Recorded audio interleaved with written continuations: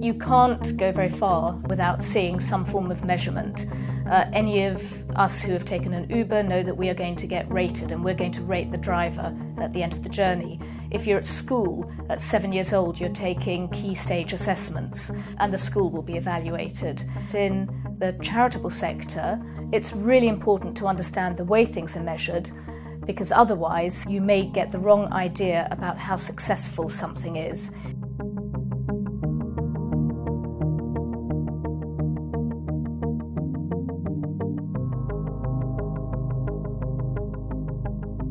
What I have noticed in my research is that this notion of impact as a measure of success has become increasingly prevalent in the charitable sector.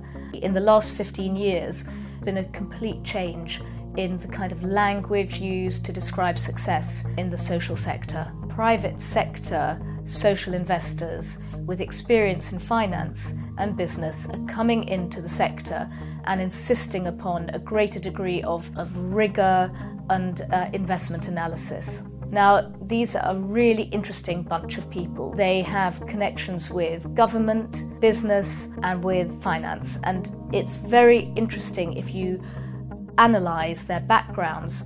Very high proportion of them have gone to elite universities. They share common values. Many of them have worked at a cluster of investment banks and strategy consulting firms, and they speak the same language. They have certain notions of what constitutes good performance.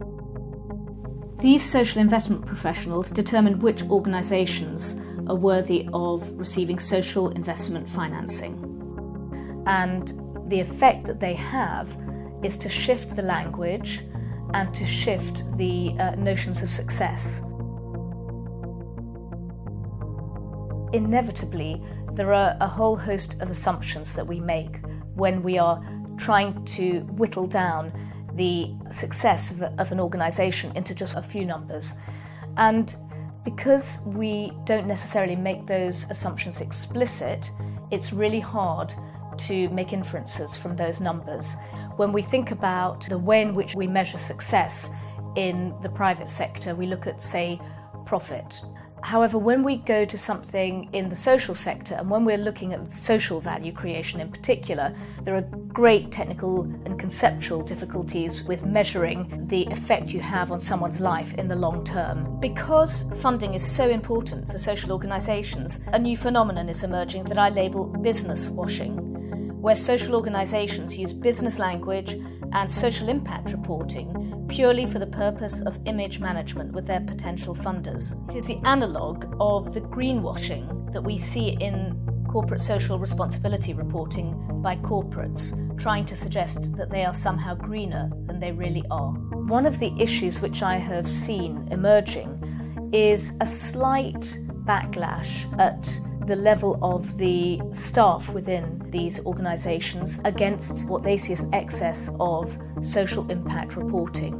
Some of them feel uncomfortable about the increasing use of statistics and financial figures to evaluate what they're doing. We can see that problems may arise from the commercialisation of charitable actions by looking at the case of paying for blood donation.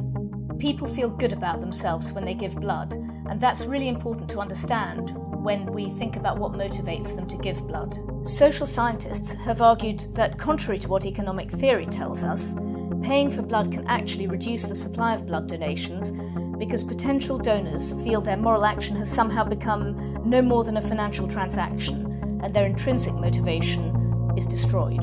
The same issue may arise in the social sector when we begin to financialise the outcomes of charitable work. Over the last 15 years, the growth of social investment has led to a great focus on social impact as a measure of success. Social impact measurement is intended to direct funds to those social organisations which make the most difference to society.